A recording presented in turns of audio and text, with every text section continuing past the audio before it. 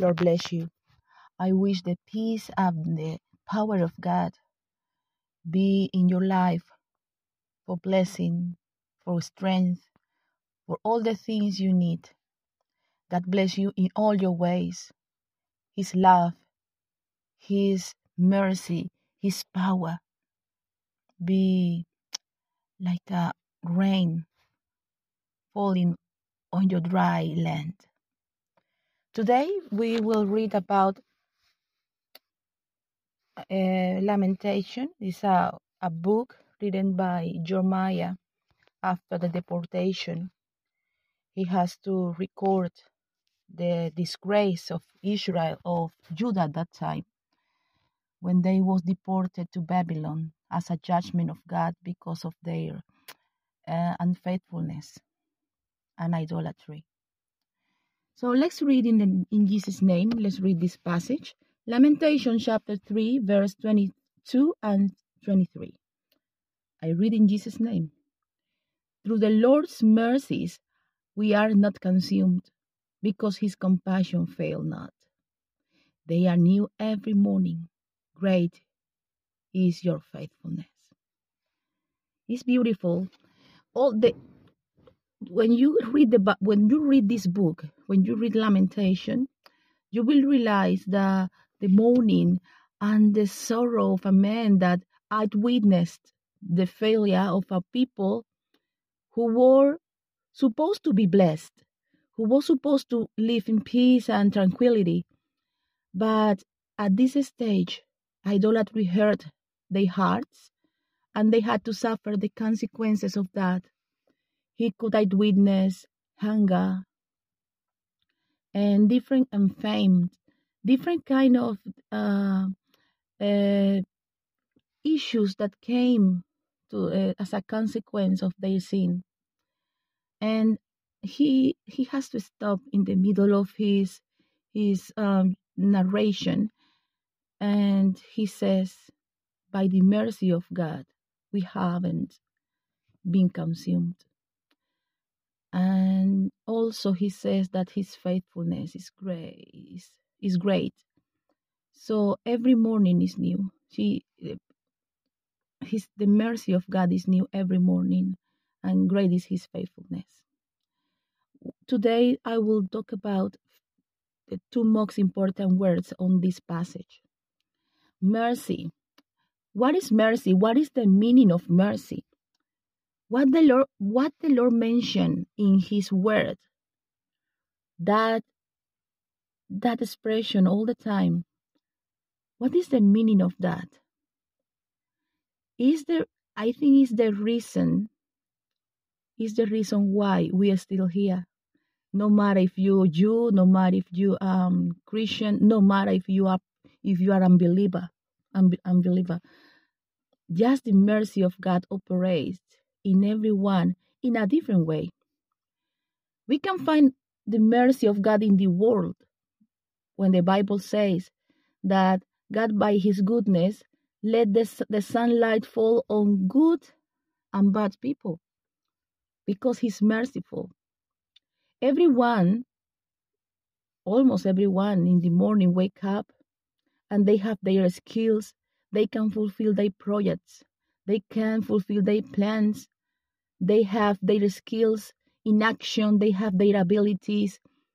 No matter if they don't believe, they don't consecrate their senses, their skills to the Lord, they still can do it. And we ask why?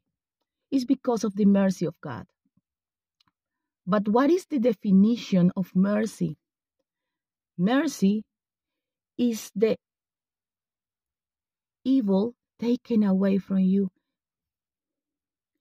Is not receiving the evil you deserve. It's not receiving it.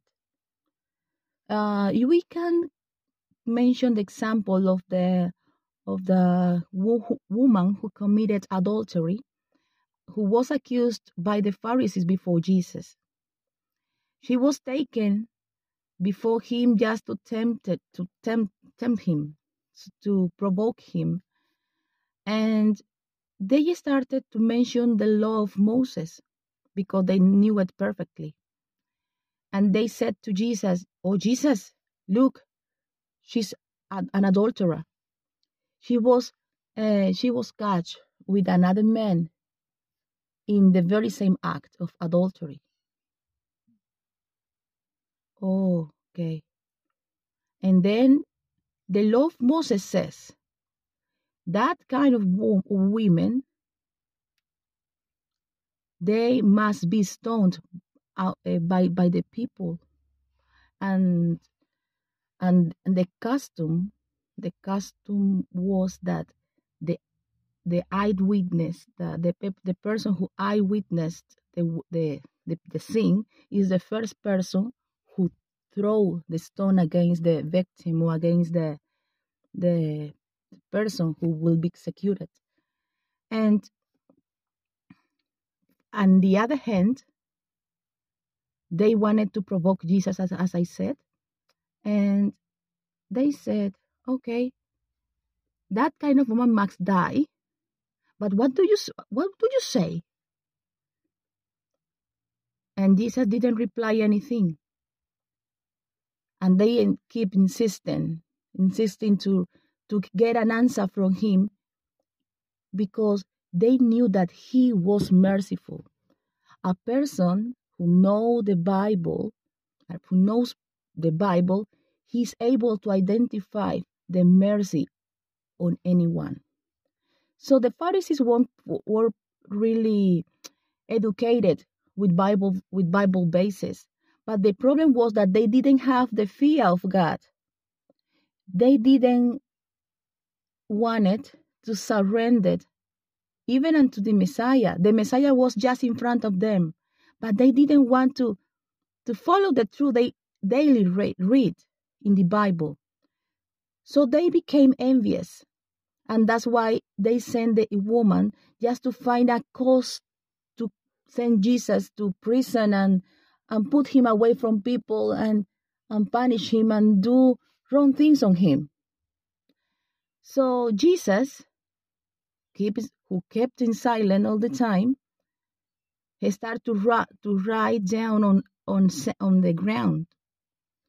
And they said, "Please, you need to answer us about this situation. What can we do on this matter?" And he started to watch around and talk to them and say, "If you are totally free, if you are free of sin, if you haven't committed any sin in your life, be the first to throw the stone." Obviously, as Solomon says before, there's no man that not commit sin. And he says, and they didn't say anything, actually. They accused by their conscience. They start to throw away the stones, and they leave the place gradually, from the older to the younger, from the oldest to the youngest one. And at the end, no Pharisees, no accusers, no anyone there. So just Jesus and the woman. And Jesus asked the woman, "Where are the ones who were accusing you?" And she said, "No one's here, Master. No one's here." And he said, "Neither. Now no one condemned you? Did no one condemn me?" And she said, "No one. Me neither. Go back and don't commit sin anymore." And she left. This is a very good picture of what is mercy about. Mercy is you get away somehow. You get away because the Lord didn't condemn to you. He didn't accuse you even when you were guilty. How and why the Lord can do that? Because He's the owner of earth. He's the creator. He's the one who made you piece by piece. He knows you from inside out. So that's why He can reserve the right of have mercy to any, even is for human beings it could be is a right, but for Him it's the power to have mercy. Sometimes we don't have even the right to be in a place. Sometimes we don't have the privilege or the reputation of the honor to belong to His kingdom. However, here we are. He has been so good. He has been so merciful. So what about faithfulness? What is faithfulness about?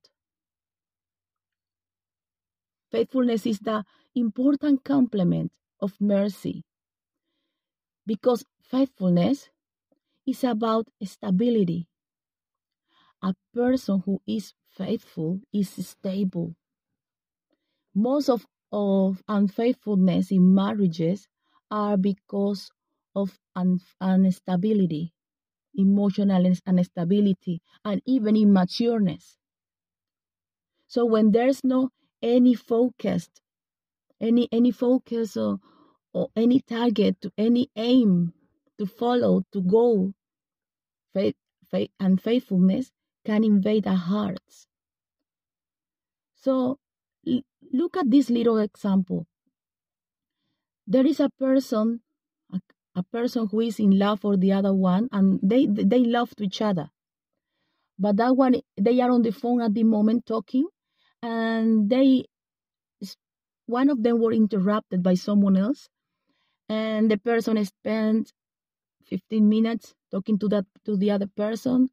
Then they go to the car.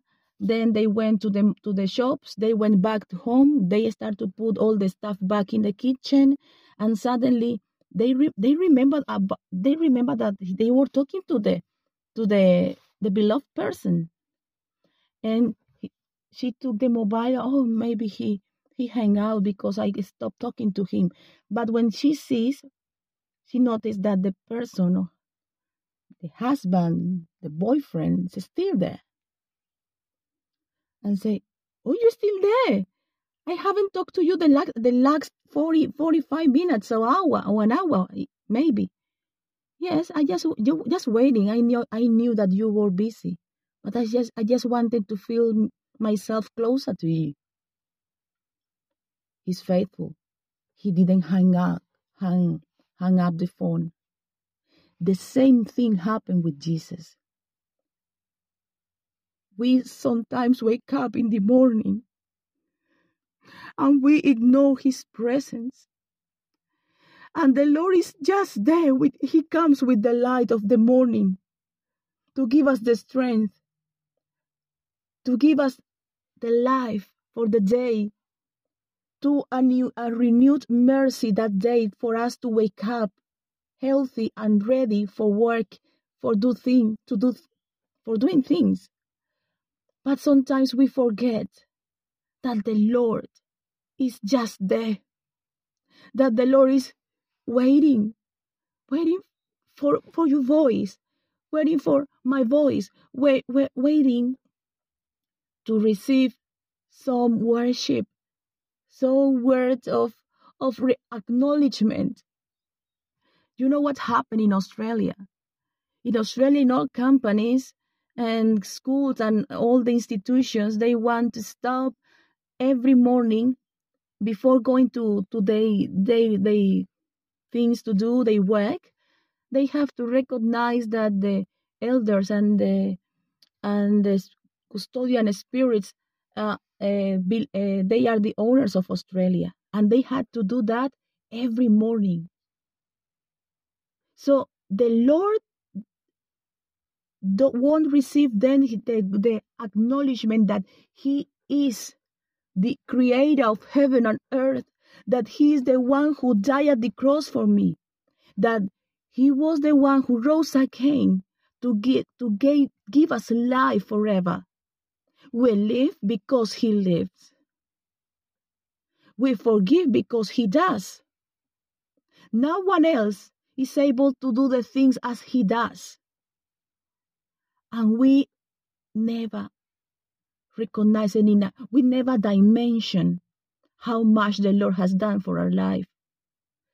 So how important is that in the morning when we wake up, the first breathing we do must be for God. We need to say, oh Lord, thank you for this morning. Oh, beautiful Jesus, thank you for this day. Thank you for the strength of my muscles. Thank you for the air in my lungs. Thank you for the beating of my heart. Thank you because you has been so merciful. You has been so good. You're amazing in all your ways. You are really, really, really faithful. To talk about faithfulness, I just want to quickly mention the very interesting story about Hosea. Hosea was a prophet. Hosea was sent by God not to talk to people as Jeremiah or not to go to the kings as Isaiah. He received a very particular request. Go and marry Gomer, the prostitute. Yes, married her and have kids with her. Wow. Do you want me to do that? He went. He has the love of God. He has the word of God burning in his heart. And he went with the love gave to him. He went to love a prostitute. And she went to Gomer. And Gomer felt honor, I think, when she became his wife. From the prostitute, she changed. She was from the prostitute into the wife of the prophet of the land. Such a privilege. But her nature kept the same. She started to be unfaithful, on her marriage. She got pregnant from the prophet, and she had 3 kids. And the 3 children represent a fulfillment of God. I remember that one of their names, I think was Lo-Rama, was of the name of the one of the child. He says, "You no longer my people." That's the meaning. And the other ones had 2 different meanings, to connected with how the Lord wanted to deal with his people. And Gomer finally became, she ran away with her lovers, and she left behind her family. And now Hosea dealing with the little kids, looking after them, because there's no more mother at home. There's no more wife at home. There's no more emotional stability at home because mother wasn't there anymore. The time passes, and he started to be questioned by the community. Why? What kind of man is that? Marrying a prostitute who he knew that what she was, and he insisting to marry her. She's insisting to form a family with that lady. What's wrong with this man? Nothing wrong. He just was following what the Lord did with his unfaithful people. The people who don't pray at all. The people who are not singing at all. The people who open the Bible just because they're in the service, but they don't have any connection with the Lord by themselves. Finally, he found his wife in the market, bounded, ready to be sold by her lovers. Now she became a slave, and she was in the market. Gomer, the prophet's wife, selling the market as a sexual slave. And he passed and he burned in love again for his wife. And he ran quickly and said, how much is the cost to pay for her? Are you planning to buy your wife? She's not a common person now. She's now a slave. And the slave, an animal, a beast, is more valuable than a slave at that time. So are you planning to pay for her? She's not costing anything now. She's not valuable anymore. Look what she has done on you. Can you tell me the price of Gomer, please? I want to know the price. And the price was paid by Hosea the prophet. And he took with such a love his wife on his arms. And he took her home. And he cleaned her. And he gave a bath to her. And he cured her wounds. And he restored her soul in front of judging community, of judging people around. Do you know perfectly how much we cost to Jesus? How much we cost to Jesus? He came in person to this earth to pay for our sins, to pay for our wrongs. He is good. He's ready to forgive our sins.